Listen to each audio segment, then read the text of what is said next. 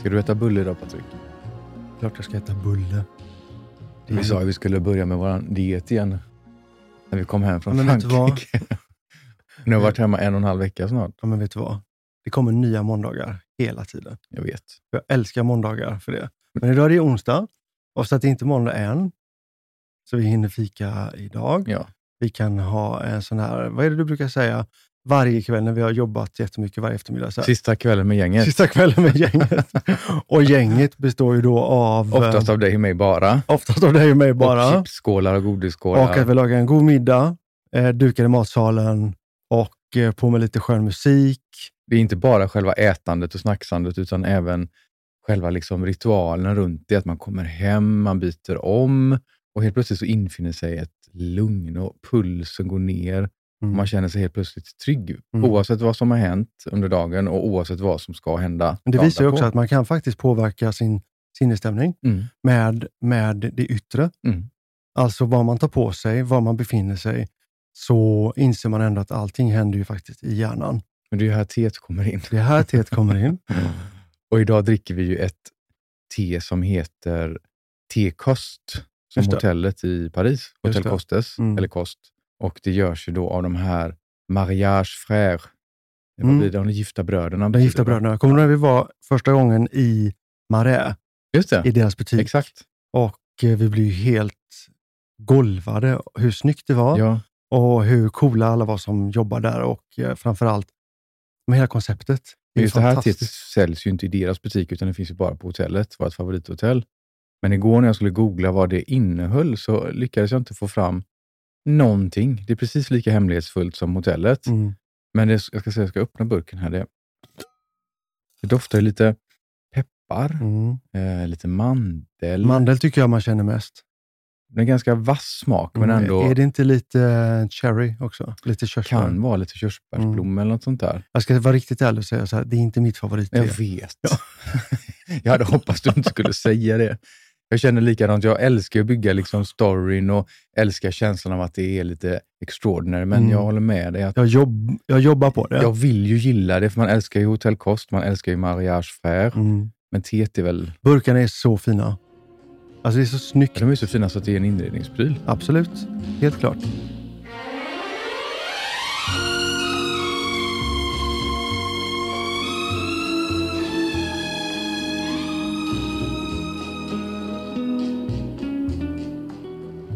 Apropå inredningsprylar så är jag lite nyfiken på hur många pojkrum har du haft under din uppväxt fram tills du flyttade hemifrån? Oj, du menar alltså mitt egna rum? Ditt egna rum, när man var liten och bodde hemma? Ja, precis. Jag älskade mitt pojkrum. Hur många hade du? Ja, men det första jag hade, då delade jag min bror rum. Och sen när mina föräldrar byggde en ny villa. Du vet, så här, en ny villa, det var verkligen så här, herregud, vi ska ha en ny egen villa. Så fick jag mitt första rum. Hur gammal var du då? 8 kanske. Okay. 8 eller 9. Och alltså jag var så stolt så att det går inte att föreställa sig. Eget rum, pyttelitet var det. Men i min värld så var det det mest största och fantastiska som kunde hända. Men det var ju din egna värld. Det var min egna värld. Och då hade jag det rummet och sen så flyttade vi ytterligare en gång efter det. Och då hade jag mitt andra. Jag har haft 2 rum. Okay. Jag bodde ju hemma tills jag var 23. Du är en sån här konstig person. Jag trivdes jättebra hemma. Min mamma körde nästan ut mig när jag var 18. Inte av illvilja såklart, utan hon ville verkligen att jag skulle liksom klara mig själv. Hur många rum har du haft på tal om pojkrum? Jag har haft 4 rum totalt. 4 rum? Det första delade jag med min lilla syster. Ja, men det var inte ditt då? Nej. Men precis som du där. Och sen mitt första rum, som jag inte riktigt räknar som pojkrum faktiskt, för jag var lite för liten för att vara liksom medveten på det sättet. Och det fick jag när jag var 4 och där hade jag till jag var 7. Men kommer du ihåg det rummet? Ja, det kommer jag ihåg. Jag kommer ihåg alla mina rum. Även det första med våningssäng som jag trillade ur. Och hur det ibland kom sådana här lukter utifrån vardagsrummet som man inte förstod när man var liten. Men då satt förmodligen mina föräldrar och tog en drink och någon rökte kanske. Någon granne som rökte. Ja. Men i alla fall mitt första som jag liksom tänker på som pojkrum, då var jag nog 7 år. För då flyttade vi också till en villa. Och jag och min syster fick varsitt gigantiskt rum. Som man upplevde det då i alla fall. på typ så här 20 kvadrat var på andra våningen i den här villan. Det är faktiskt stort. Och sen mitt andra riktiga pojkrum, det hade jag mellan jag var 14 till 18 när jag flyttade hemifrån. Fick du inreda alla rummen själv? Alltså jag tror att det var där mitt inredningsintresse startade faktiskt. Min passion för inredning. För jag tänker så här att pojkrummet eller flickrummet, det är någonting som väldigt tidigt definierar en som människa. Och det kanske också är den första platsen utanför den egna kroppen där man visar ett personligt uttryck och får möjlighet att visa ett personligt uttryck. Det är därför jag tror att det är så stort för ett barn när man får sitt första egna rum och får lov att inreda det. Stilen man inreder sitt rum på definieras lite grann av de här klassiska könsrollerna också. Klart. Kanske inte fullt så mycket så idag, men om du tittar ett gammalt inredningsmagasin från Ikea eller Mio så är det väldigt tydligt vad som är ett pojkrum och vad som är ett flickrum. På så sätt blir man ju väldigt sårbar som barn när man bygger sitt rum som man då sen ska ta hem sina kompisar till. Och som barn är det ju väldigt, tyvärr, fortfarande tror jag väldigt viktigt att man befinner sig innanför de här könsrollsramarna. Men jag tror inte att det är lika.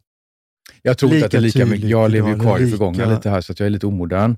Klichébilden av att ett pojkrum är blått och att ett flickrum är rosa, den lever ju faktiskt i mångt och mycket kvar, tänker jag. Men i alla fall, inredningsintresset. Jag tror att det var där det startade. Jag minns så väl mitt tredje pojkrum där då, mellan 7 och 12. Då tjatade jag och tjatade och vet hur mycket jag kan tjata när jag vill. Jag vet hur mycket du kan inte tjata. Att jag skulle få inreda och renovera och måla detta. Vad var det Eva sa i förra episoden? Fan vad du tjatar. Ja. Det sa nog mina föräldrar rätt ofta också.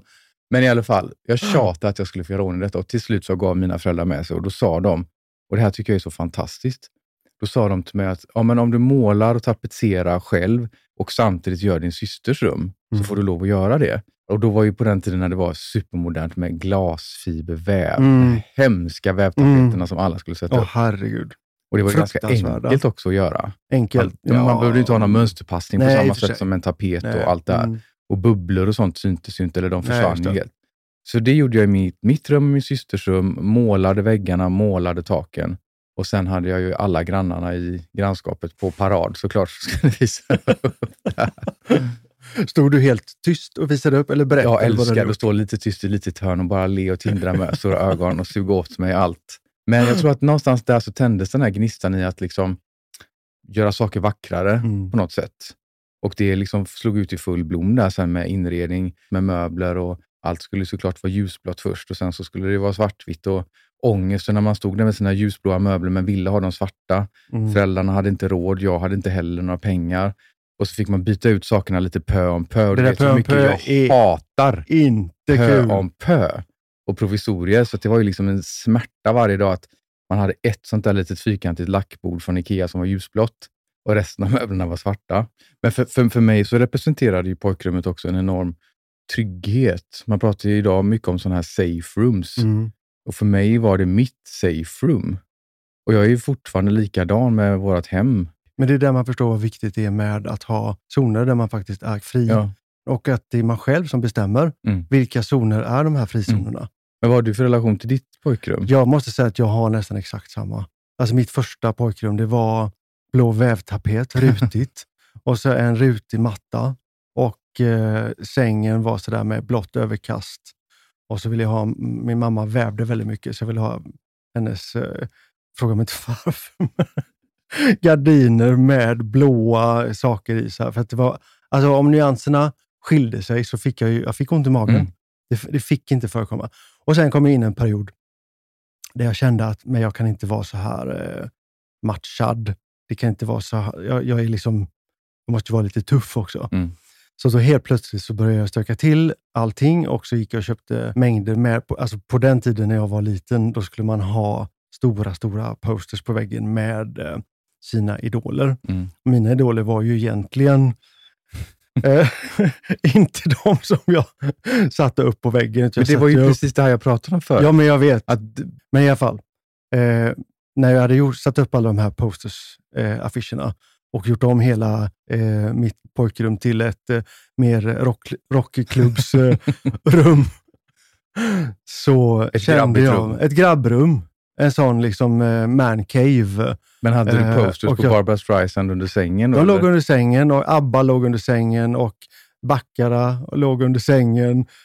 Nej, jag hade inte ens de posters, men jag hade uppe på väggen var liksom typ Status Quo och Sweet och alltså det där som man verkligen, ja men då var man liksom med. Jag hade precis och jag gillade samma. Kläder redan då, så jag hade ju väldigt, väldigt tajta jeans. Jag vägrade handla någon annanstans än på Puss och Kram, hette det då i Göteborg. Det fanns inte på min tid. Och jag hade en jacka som var gjord av så här lappjeans och så här, och det stämde väldigt mycket med den här bilden på alla med på väggarna.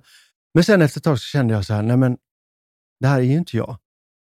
Och du måste faktiskt säga att en del av varför jag insåg det var väldigt mycket just på mitt pojkrum. Så jag trivdes väldigt mycket där inne och vi hade en stor afghanhund som var helt underbar. Kaja, eller vad heter hon? Karja var det. Men hon och jag var väldigt, väldigt tajta. Alltså hon var väldigt mycket inne på mitt rum. Hon fick vara uppe i min säng och hon sov. Det ger väldigt mycket trygghet. Djur är ju någonting som det sänker pulsen och det blir någonting väldigt speciellt. Och så låg jag en kväll i min säng och jag hade en tradition att varje onsdag kväll klockan 11 så började ett program på radion som hette Galaxen med Jakob Thelin. Men nu är vi tillbaka, jag och Kulan. Vi gör en nedstigning med ljusets fart och hamnar mitt i inskränkhetens rike. Precis en månad före jul, men vi tar det med gott mod och säger tillsammans med Gwen McRae. Och det var verkligen så, det var för sent för mig att lyssna, så jag fick ju lyssna väldigt tyst. Jag gillar inte att lyssna i hörlurar. Så jag hade på alltså min lilla radio, var verkligen så här, älskar min lilla radio.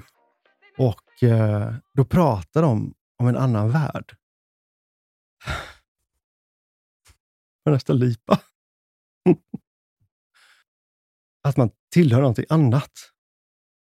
Det finns en värld där ute som är min värld. En helt fantastisk värld. Och man blir helt varm i kroppen, man blir stark. Jättestark. Och du vet att jag fortfarande, alltså jag älskar ju att vara ensam.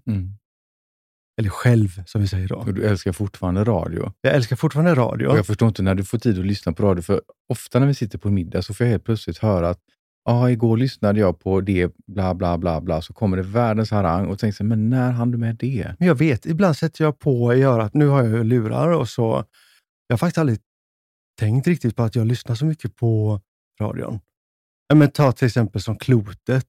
Alltså jag blir helt varm i hela kroppen. När folk kan någonting och vet någonting och kan berätta någonting och har en historia att berätta och de har högre förståelse för någonting. Det intresserar mig. Och det är därför också som vi gillar det som vi gör. Men vad heter den här radioprogrammet som vi lyssnar så mycket på med Lena Andersson? Allvarligt talat. Allvarligt talat, ja. Men det är ju de här filosofiska inslagen som jag tror att det är väl det vi inspirerade väldigt mycket av. Att det finns ett djup och att allt djup har en yta. Och ytan och djupet är lika viktigt. Jo, men också att man vågar utmana de sanningarna som vi upplever att vi lever i och som präglar oss och vår omvärld. Att man vågar liksom ta ett steg utanför det och titta på vad finns det där egentligen?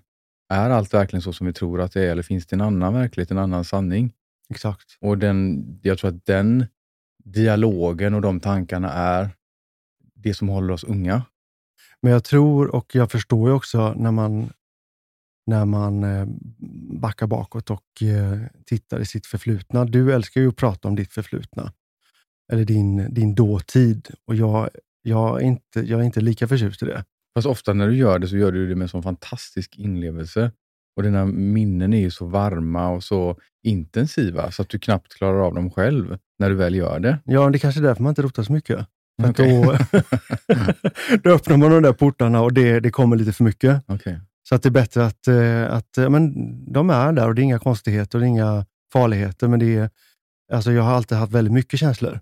Och då lär man sig på något sätt att hantera det kanske genom att inte gräva i dem för mycket. Jag tänker tvärtom. Jag tänker att det är lite som ett troll med dåliga minnen. Att när de utsätter dem för dagsljus och exponerar dem så försvinner de. Så för mig har det funkat åt andra hållet. Att när jag exponerar dem, pratar om dem så tar jag bort stigmatiseringen kring det. traumat runt det och till slut så bleknar de bort och försvinner för att man har pratat om det så pass många gånger att man inte längre, det känns ovidkommande. Jag har till och med märkt nu på lite senare, det låter som att jag är 100 år när jag säger senare år, men och du börjar bli lite gammal. Nej, men alltså, jag har börjat glömma så mycket. Men inte det lite skönt? Som jag höll fast vid krampaktigt. Men jag ser ibland fortfarande så håller du du letar efter, jag tänker, men vad sitter du och letar efter exakta dagar och årtal och då låter du gammal. Ja. Jättegammal. Du vet när 2 äldre börjar vimsa efter så här. Var det sommaren 2015 eller var det 2018? Jag bara, men det är väl skitsamma. Men vet du vad, Patrik? Jag har också rätt att bli gammal. Det är lite skrämmande känslan där när man märker att det som har varit en så viktig och stor del av ens liv och kanske varit en lite för stor del av ens identitet, de här traumorna och uppväxterna och det här liksom som känns traumatiskt, när de börjar blekna och försvinna, det är ju på ett sätt underbart men också lite skrämmande. För man tappar lite sin identitet och man tappar lite grann fotfästet. Att jag tycker du har fel där. Jag tycker inte du kan tappa din identitet. För du det är är klart ju... att min identitet, den finns ju där hela tiden. Den finns där hela tiden. Men det är den som har skapat den du är idag. Min egna upplevda identitet, om den har suttit fast i någonting som sen försvinner, så kommer identiteten försöka hitta nya. Det försvinner ju inte. Jag tror att hjärnan, nu finns det säkert någon som lyssnar som vet exakt hur det här funkar. Men jag tror att hjärnan funkar lite grann så att den, hade vi varit skapat att vi skulle komma ihåg varje dag, varje sekund exakt, så hade vi gjort det. På något sätt så sållar ju hjärnan lite grann som gör att du kommer ihåg det som du bör komma ihåg. Hjärnan måste ju sålla, annars kokar man ju över. Du kokar ju faktiskt över. Du kokar över i förrgår kväll, kommer du ihåg det? Nej, vad var det då? Ser du, har redan glömt det? Ja. Jag har inte glömt det, men du har redan glömt det. Det var du som gapade och skrek. Vad var det? Det var, vi tittade Gapa på... och skrek, jag gapar väl aldrig och skriker. Tror du, ja. Ska höra hur det låter. Det är för du är så rädd för mig. Säg då. Nej, jag blir aldrig rädd för det, men jag kan bli så här. Men alltså, att höja rösten har aldrig varit någonting som imponerat på mig. Utan höj orden. Men du är väldigt bra på både och.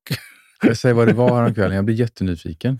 Vi tittar på lite bilder vi hade gjort. Och så var det lite så här... Ja, nu vet jag vad du menar. Men jag var inte så arg så, jag blir bara väldigt engagerad. Ja, men blir engagerad, det upplevs som väldigt arg. Ja. Men tänk vad skönt, du glömmer av det här med en gång. Det är som och så är det en storm och sen så är det borta. Ja. Och det är väl väldigt skönt att hjärnan faktiskt funkar så. Tänk om det hade legat och bubblat hela tiden. Men det är mitt sätt att processa det. Ja, det var väldigt att bra. Att lyfta upp det till ytan och elda på det ordentligt. Ja, men det blir ju väldigt bra. Och då brinner det ju upp också. Jag vet att Deepak Chopra sa ju det vid något tillfälle, att människor som har mycket ilska i sig eller går runt och bär på trauman och så vidare, gå och ställ dig i ett hörn och skrik rätt in i väggen så högt du bara kan. Jag tror på att elda upp dålig energi och dåliga saker. Det gör man genom att uttrycka sig. Jag skulle väldigt gärna vilja se dig gå och ställa dig i ett hörn. Och skrika. Jag skulle mycket väl kunna göra det.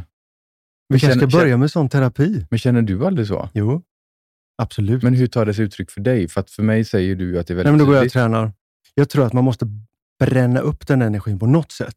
Och att gå ut i skogen och skrika, typ ett primalskrik. Ja, men om jag tränar dubbelt så mycket som dig, Patrik, och det inte räcker. Ja, men du är 10 gånger så arg som jag. Aha, okay. Du gillar inte att jag ska prata om hur gammal du är hela tiden, men du ska alltid prata om hur arg jag är. Men jag tycker det är jätteroligt, för jag älskar att du är arg. Folk missuppfatta. Du ser ju kärlek i det och tycker det är kul. Och du säger ju till och med ibland att kan du inte vara lite mer arg? Ja, jag blir livrädd när du inte är arg. Du måste förklara det då, för annars tror ju folk att jag går runt och är skitsur. Nej, men du är kärleksfull arg. Ja. Du vet, farmor i Downton Abbey, hon kokar lite grann hela tiden och har hela tiden någonting. Allt kan bli bättre. Okej, det här var väl okej, men förr gjorde vi så här. Där är ju du lite grann. Inte jag som en komplimang, för jag älskar det. Ja, men alltså jag älskar ju din... Om man tar bort ordet arg då, om man säger din energi. Okej, om det låter bättre. Eller hur? Ja.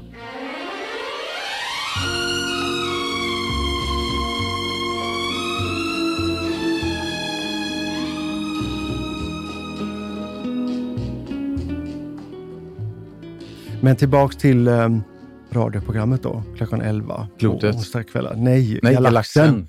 Som jag lyssnade på när jag var liten. Att vad viktigt det är att inspirera människor runt omkring oss. det är okej att vara som du är. Mm. Du behöver inte klä dig i någonting som du inte är. För du måste trivas i ditt skinn.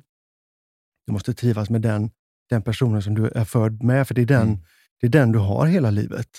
Jag vet inte hur mitt liv hade sett ut om jag inte hade lyssnat på de radioprogrammen till exempel. Nej. Alltså det är lite spännande där när man tänker på det här lite sliding door. Jag tror att hade hänt. Jakob Thalin sitter och ler upp i himlen nu när han tänker på att du för 45 år sedan låg och lyssnade på detta och du pratar om det idag och berättar om hur mycket det har präglat dig, hur mycket det har stärkt dig som person. Mm. Det förstår man vikten av det, precis det du säger med förebilder och bra föredömen. Exakt. Vi behöver hitta dem i våra liv. Oavsett vem det är och vem man är och var man befinner sig. Och det blir någon slags fyr i vår verklighet. Ja. Upplever du att du har någon sån idag? Liksom som vuxen? Jobbig fråga, det har jag säkert. Jag kom på det nu. Man kanske borde ha det. Jag tror man borde faktiskt ha det. Att mejsla ut lite grann i sitt umgänge. Vi har ju folk vi håller i handen om man ska uttrycka sig så. Eller ledstänger mer. Jo. Som man har runt omkring sig som fungerar som ett socialt stöd. Där kanske är det närmsta man kan komma en mentor eller ledstjärna. Och det har vi ju flera stycken skulle jag vilja säga. Men sen är det väl också så att du och jag har ju faktiskt varann. För du är en väldigt bra ledstjärna. Jag ser ju på det när du låtsas. Nu hör jag att du vill ha en bulle. Fjäski. Nej, det är faktiskt inget fjäsk. Jag kan ändra det om... Nej, jag vill höra vad du ska säga. I och med att du är så ärlig mot dig själv så är du lika ärlig mot andra. Och jag ser på det när du försöker vara sådär. Och nu ska jag nog vara lite softare och lite mjukare och inte vara den där Mattias Tafsing som dundrar på i storstövlarna. Och då blir det inte så bra. Men när du släpper allt det och är i din sån där zon så är du en väldigt bra ledstjärna. Du är också en väldigt bra ledstjärna fast av motsatt orsak. Du är så vansinnigt trygg och stabil. Och när det brinner i knutarna och blåser förbaskad storm så är det väldigt skönt att luta sig mot dig. För du står emot varenda vindpust egentligen. Vi tycker vi är så lika men vi är ju faktiskt väldigt olika där. För att jag är ändå väldigt påverkad av vad andra tycker såklart. Man är ju människa. Men jag har ju varit med om situationer där man borde blivit helt skraj och bara lagt sig ner på golvet. Du behöver inte säga personer, du kan säga när jag... Nej, men jag blandar inte in dig i det här. Utan mer i yrkesrelaterade situationer. Eller man har varit och jobbat på någon plåtning och det är någon sån här idiotfotograf som har gapat och skrikit. Och det berör mig inte. Jag tittar på dem bara. Skrik hur mycket du vill, men alltså, du kommer inte åt någon av oss ändå. Och det där, och jag minns även när jag hade alltså jag älskar att flyga. Flyga är det bästa jag vet. Jag är sådär, jag sover gott på flygplan, jag trivs på flygplan. Det var till och med så att jag kände så här, jag måste ta ett flygcert. För jag vill flyga plan själv. Och så jag anmälde mig på Bromma flygskola. Och gjorde alla såna här tester. Och ett av testerna var just det här. Sitta i en simulator. Och nu händer det någonting med den här flighten. Då. En motor lägger av, en annan motor lägger av. Och så har man så här pulsband på sig. Och min puls var samma hela tiden. Och alltså jag älskar sådana situationer. Inte för att man vill uppleva dem, men just att behålla nerverna. Jag tror kanske inte att det är någonting man kan kontrollera. Det är säkert hormonstyrt. Jag förstår då varför jag trivs så bra i ditt sällskap. För du får tänka att jag är flygplanet här. Jag är flygplanet där den ena motorn går sönder på förmiddagen och den andra går sönder på eftermiddagen och sen reservbatteriet drar på kvällen liksom. Vad var det din mormor alltid sa? Nej, det är något med nerverna. Det vet jag inte om hon sa. Men mina nerver ligger verkligen på utsidan. Du vet, ja, de ligger på utsidan. Du har franska nerver.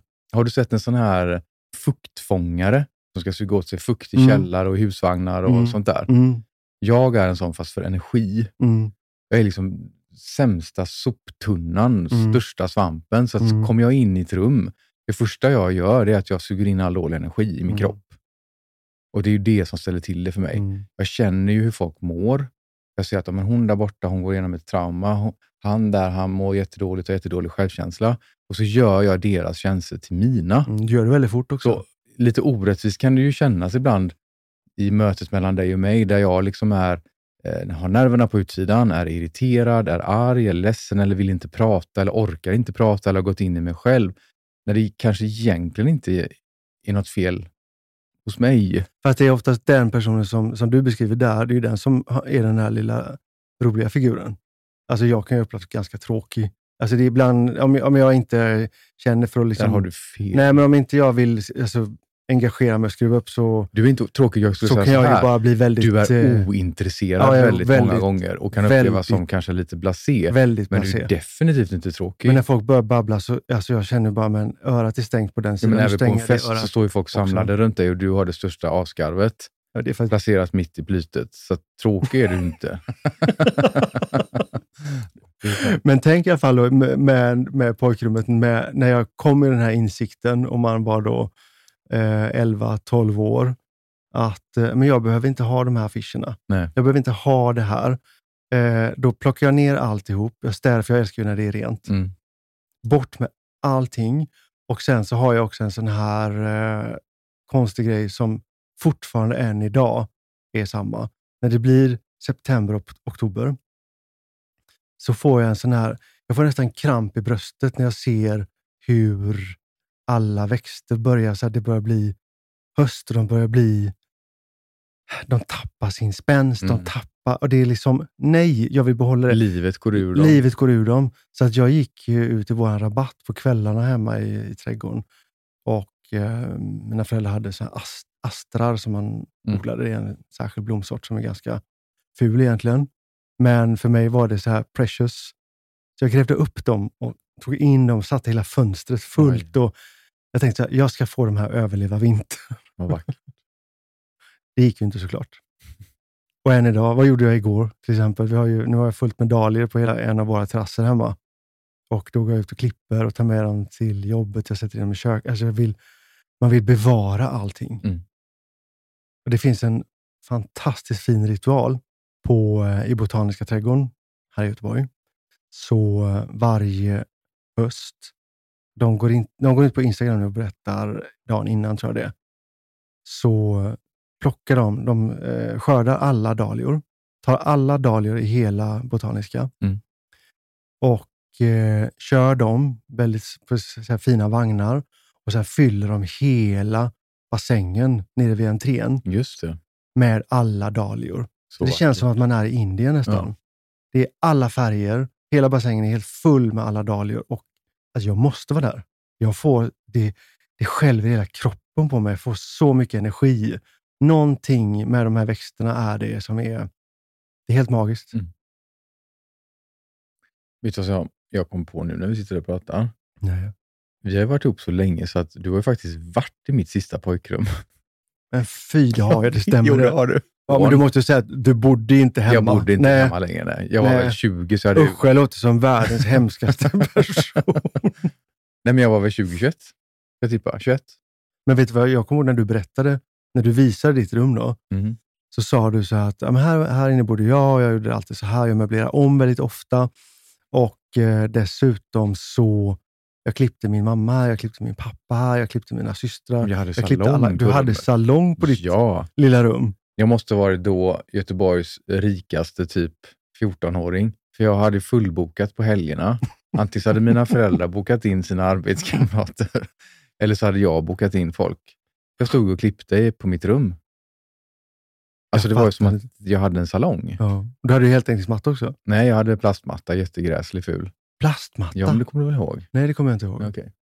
Jag hade ett sånt litet Ikea-skrivbord, lack tror jag det hette, svart. Och så en stol och så. Men hade du så här så att det var liksom kappa och vattenflaska? Ja, gud. De fick gå in genom mammas pappas sovrum till deras badrum där de hade ett sånt där gräsligt hörnbadkar. Så fick de stå där på knä på golvet och huvudet över. Alltså det är så roligt. Så jag permanentade och färgade och klippte och allt möjligt. Det är ju jätteroligt. Men alltså, tänk vad mycket den erfarenheten som du fick då var nyttig den var sen. Ja, absolut. Parallellt med det jobbade jag ju också på NK som typ frisör, elev eller vad man ska kalla det. Just det. En annan sak som jag kommer ihåg på mitt pojkrum, det var ju just det här att jag gillade att ha Veckorevyn och gå igenom den varje vecka. Det var så viktigt.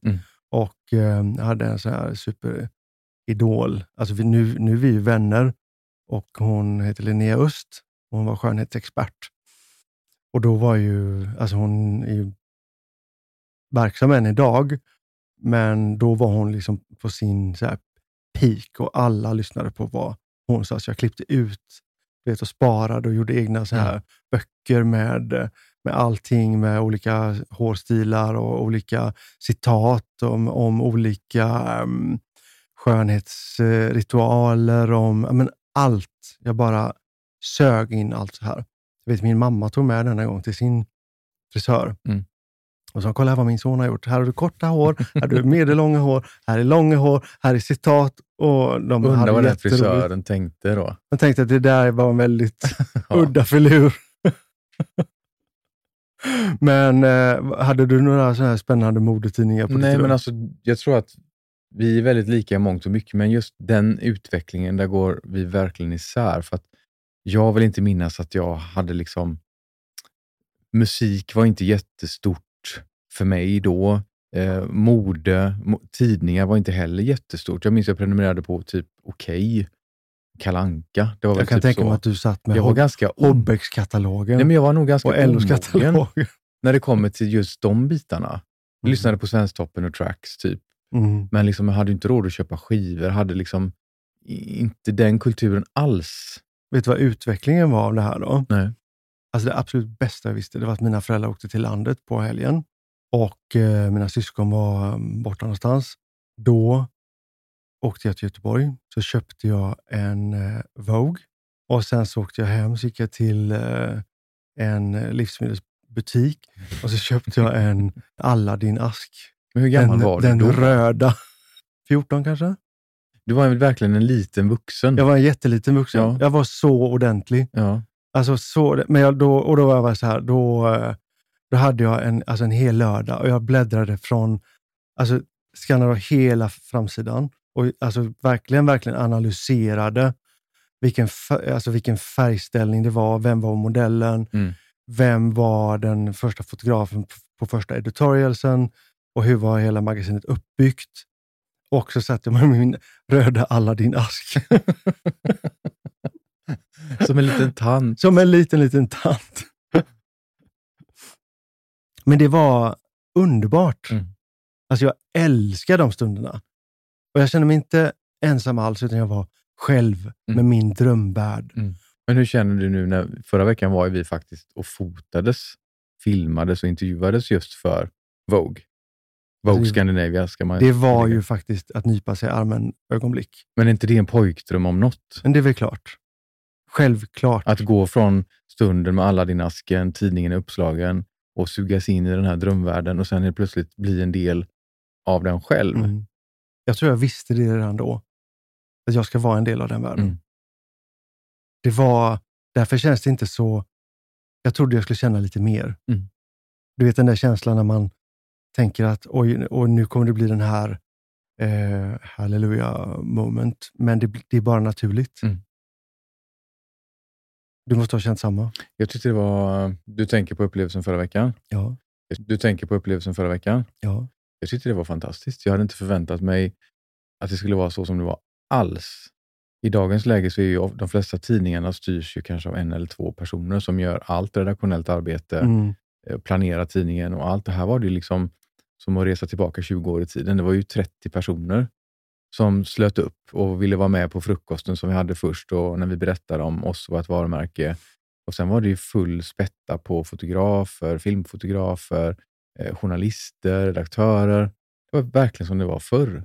Och till och med Martina Bonnier som är chefredaktör var ju där själv och man såg ju hur hon sprang runt bland skrivborden och var 100% engagerad. Men det är väl så med den typen av tidningar på den nivån. Det här är på riktigt. Ja. De älskar, de är passionerade. Det fanns en värme bland alla de här 30 att mode, skönhet, inredning, alltså den livsstilen som Vogue representerar, den är viktig för oss. Den världen är kanske viktigare idag än någonsin. Det är krig här och det är krig där och vi ska inte flyga och vi får inte göra det här. Och det kan bli som kreatör och konstnär så kan man få lite kramp ibland. Och då känner jag att den här världen, låt mig få simma i den här stora, härliga, varma poolen en stund. För då kan vi göra gott och då gör vi gott för andra. Jag vet i alla fall att jag har hört att Vogue är världens äldsta modetidning. 1909 så köpte ju Condé Nast och gjorde om det till det som vi känner som dagens Vogue. Jane Fonda är den kända personen som har gjort flest Vogue-omslag. Jag älskar Jane Fonda. Jag minns inte om det var 40 eller 60 eller... Ja, men det är så här galet. Och det första var 1959. Och då var det han Irving Penn som fotade. Oj. Alltså en av de stora legenderna inom fotografi. Coolt alltså. Jag tror kanske inte att vi riktigt förstår hur mycket gott Vogue har gjort för kvinnor i allmänhet. Men också när det kommer till... Alltså de var en av de första tidningarna med att ha en svart kvinna på omslaget. Och det är samma sak när hon, Anna Wintour, som tog över tidningen, jag tror det var 98. Då lyfte hon ju fokus från kvinnans ansikte och flyttade det till hela den kvinnliga kroppen. Men också till det som finns bakom kroppen, alltså kvinnans psyke. Och var ju lite av en pionjär även där. Är det en fransk tidning från början eller amerikansk? Amerikansk.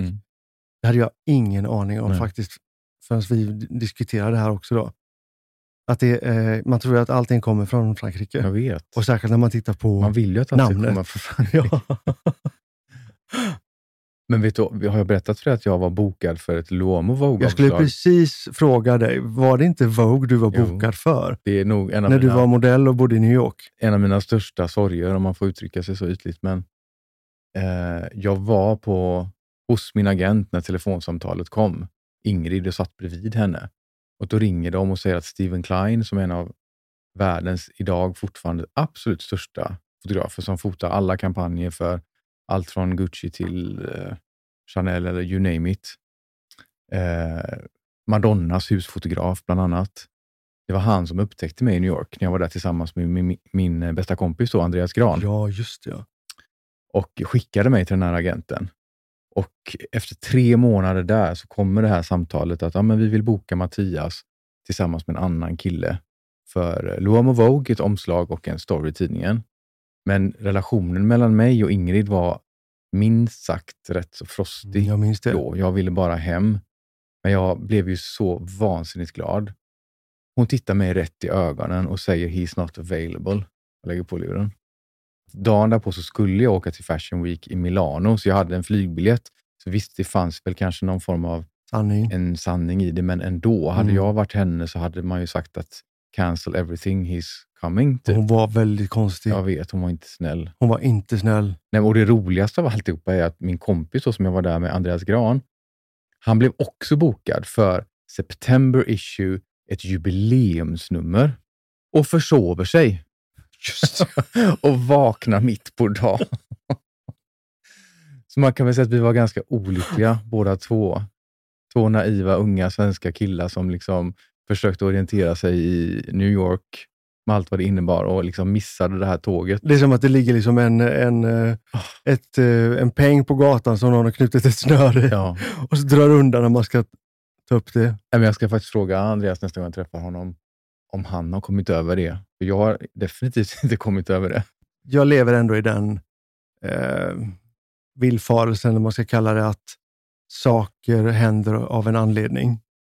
Jag tror inte jättemycket på ödet. Jag tror att vi kan påverka allting runt omkring oss själva väldigt, väldigt mycket. Men jag väljer att se det som att det var nog meningen.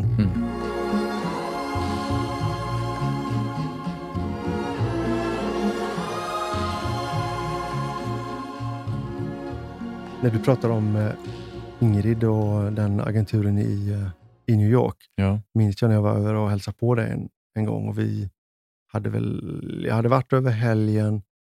Det var måndag och jag skulle flyga hem måndag kväll. Och du skulle vara kvar. Så säger ju Ingrid, visst är väl du frisör? Ja, det minns jag. Det är jag.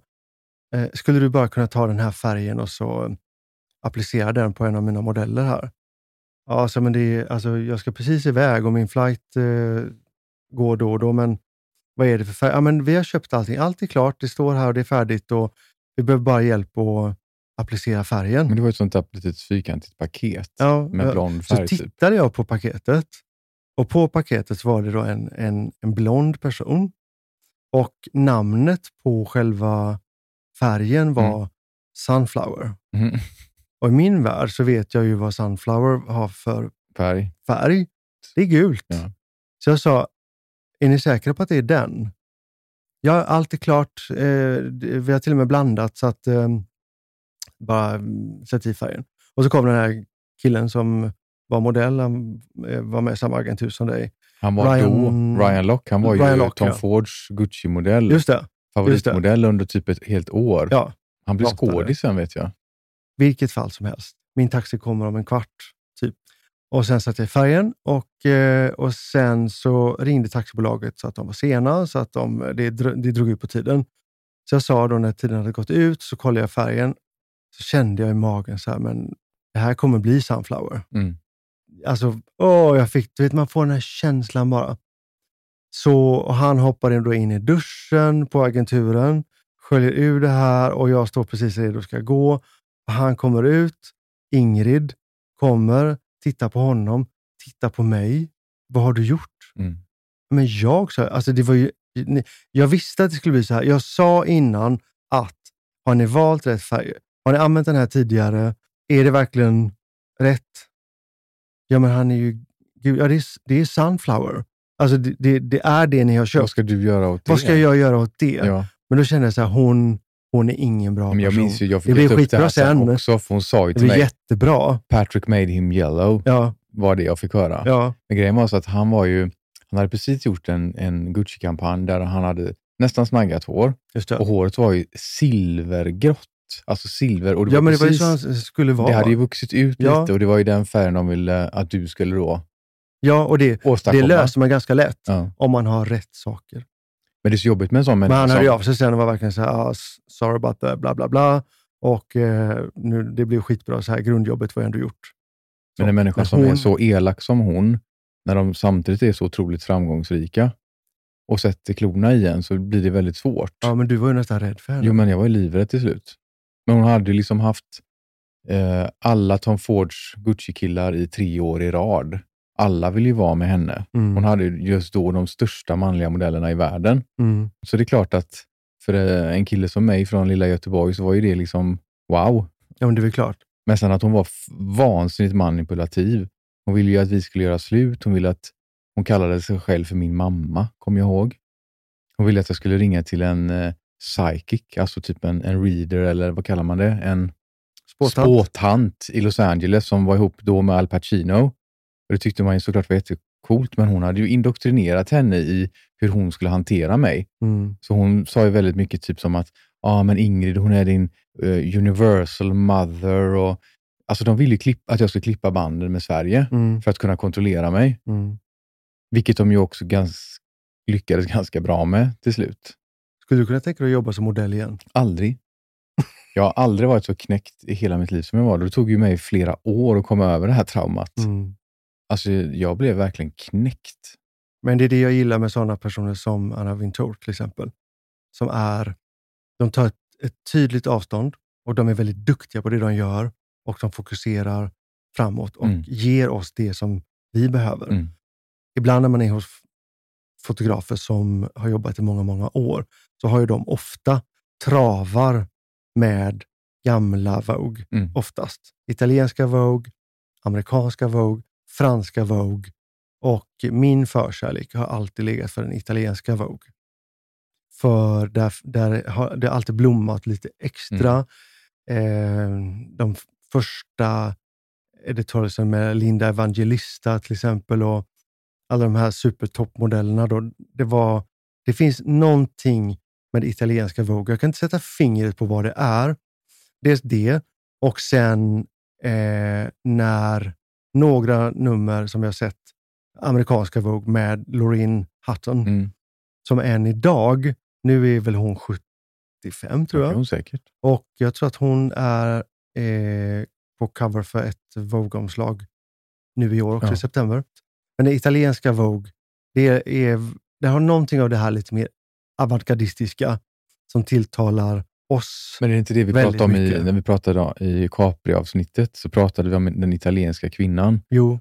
på ena sättet så sitter de i fängelse i sina könsroller i Italien. För att det är så vansinnigt konservativt. Samtidigt som de också är väldigt exhibitionistiska. Protesten blir lite starkare på något sätt. Och protesten sker ju på en arena som Vogue till exempel. Ja. Och ofta så är det ju inspirerat av formspråket från katolicismen. Det är väldigt så här... det kan vara fotat i en kyrka till exempel. Men det är väldigt avantgardistiska stylingar. Lite lössläppt. Ja, men det behöver inte vara lössläppt heller. Men tar det franska Vogue till exempel, som också är avantgardistiskt, så är det fortfarande finns ett spår av ängslighet. Och man skönjer en önskan av att vara korrekt på ett sätt som jag tror inte man ser på samma sätt i italienska Vogue. Nej. Men därför tycker jag det är så kul med att se vad blir den skandinaviska Vogue-stilen framöver. Vad är det som är så typiskt med att bläddra och titta eller gå in på sajten och se den skandinaviska Vogue-tolkningen. Jag älskar det numret med Svensk Tenn till exempel. Ja. Det kan ju vara för att vi älskar Svensk. När jag var liten så fanns det inget värre än Svensk Tenn.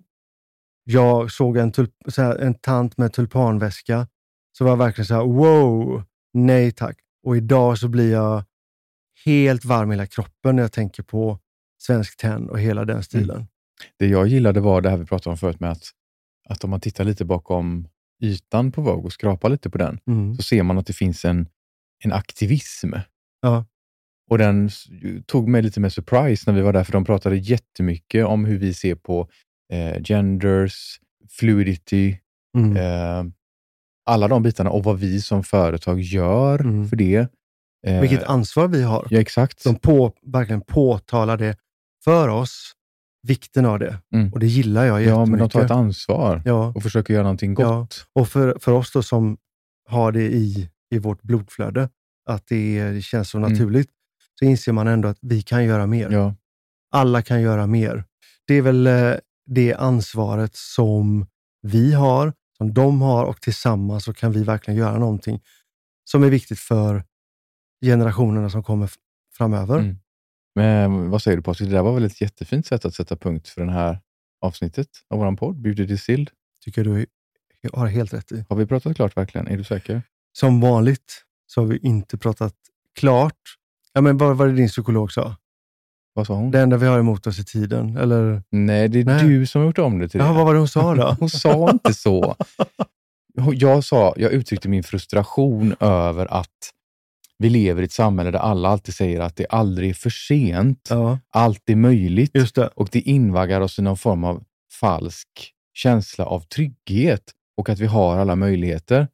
Och jag brukar tycka att jag är lite realist, och du säger väldigt provocerande till mig att men då är man skeptiker, och jag hatar skeptiker. Nej, pessimister. Alltså. Ja, det är ännu värre. Skeptiker och pessimister undanbedes. Men i alla fall, då sa hon någonting så, hon är så himla smart. Hon tittar på mig med sina bruna små leende ögon och säger bara: men Mattias, tiden är en begränsning. När du är 60 år så kan du inte bli prima ballerina. Det är ett faktum. Och för mig var det befriande, medan för många andra människor är det inte befriande. Ja, de vill höra att men det är aldrig för sent. Ja. Är du 70, men börja och dansa om du vill det. Jag behöver inte liksom försöka kämpa för att bli någon slags proffsdansare i någon musikvideo med Beyoncé liksom, för det är för sent. Det bara är så. Vem är han som står den där snygg men stel? Ja, exakt. För er som är intresserade av att lära känna oss mer så kan ni kika in på Lernberger Stafsing eller Patrik Lernberger eller Mattias Stafsing på Instagram. Och lova att ni går in och ratear oss överallt. Följ oss, prenumerera, gör allt ni kan för att sprida vårt budskap om Beauty Distilled och allt vad det innebär. Tack så jättemycket för att ni lyssnade. Hej då. Hej då.